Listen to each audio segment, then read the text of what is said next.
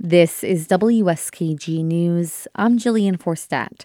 And a warning, this story deals with sexual assault and may be sensitive for some listeners. 3 men arrested in the case tied to the Colonial Restaurant in downtown Binghamton were indicted on felony charges yesterday. Brothers Yaron and Leroy Queller were charged with rape in the first degree. Rape in the first degree is a more serious felony charge than the one both Quellers were given upon arrest. It can result in up to 25 years in jail. The Broome County District Attorney's Office is prosecuting the case.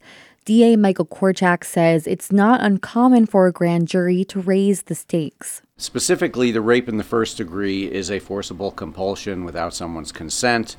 The rape in the third degree was basically just without consent at that point in time. Both men pleaded not guilty on all charges, as did Jordan Bringen. He was indicted on several felony charges, including the sale of a controlled substance and sexual abuse in the first degree. The DA's office says all charges relate to an incident near the Colonial Restaurant on November 27th. A spokesperson for all 3 defendants says they are not guilty and look forward to their day in court.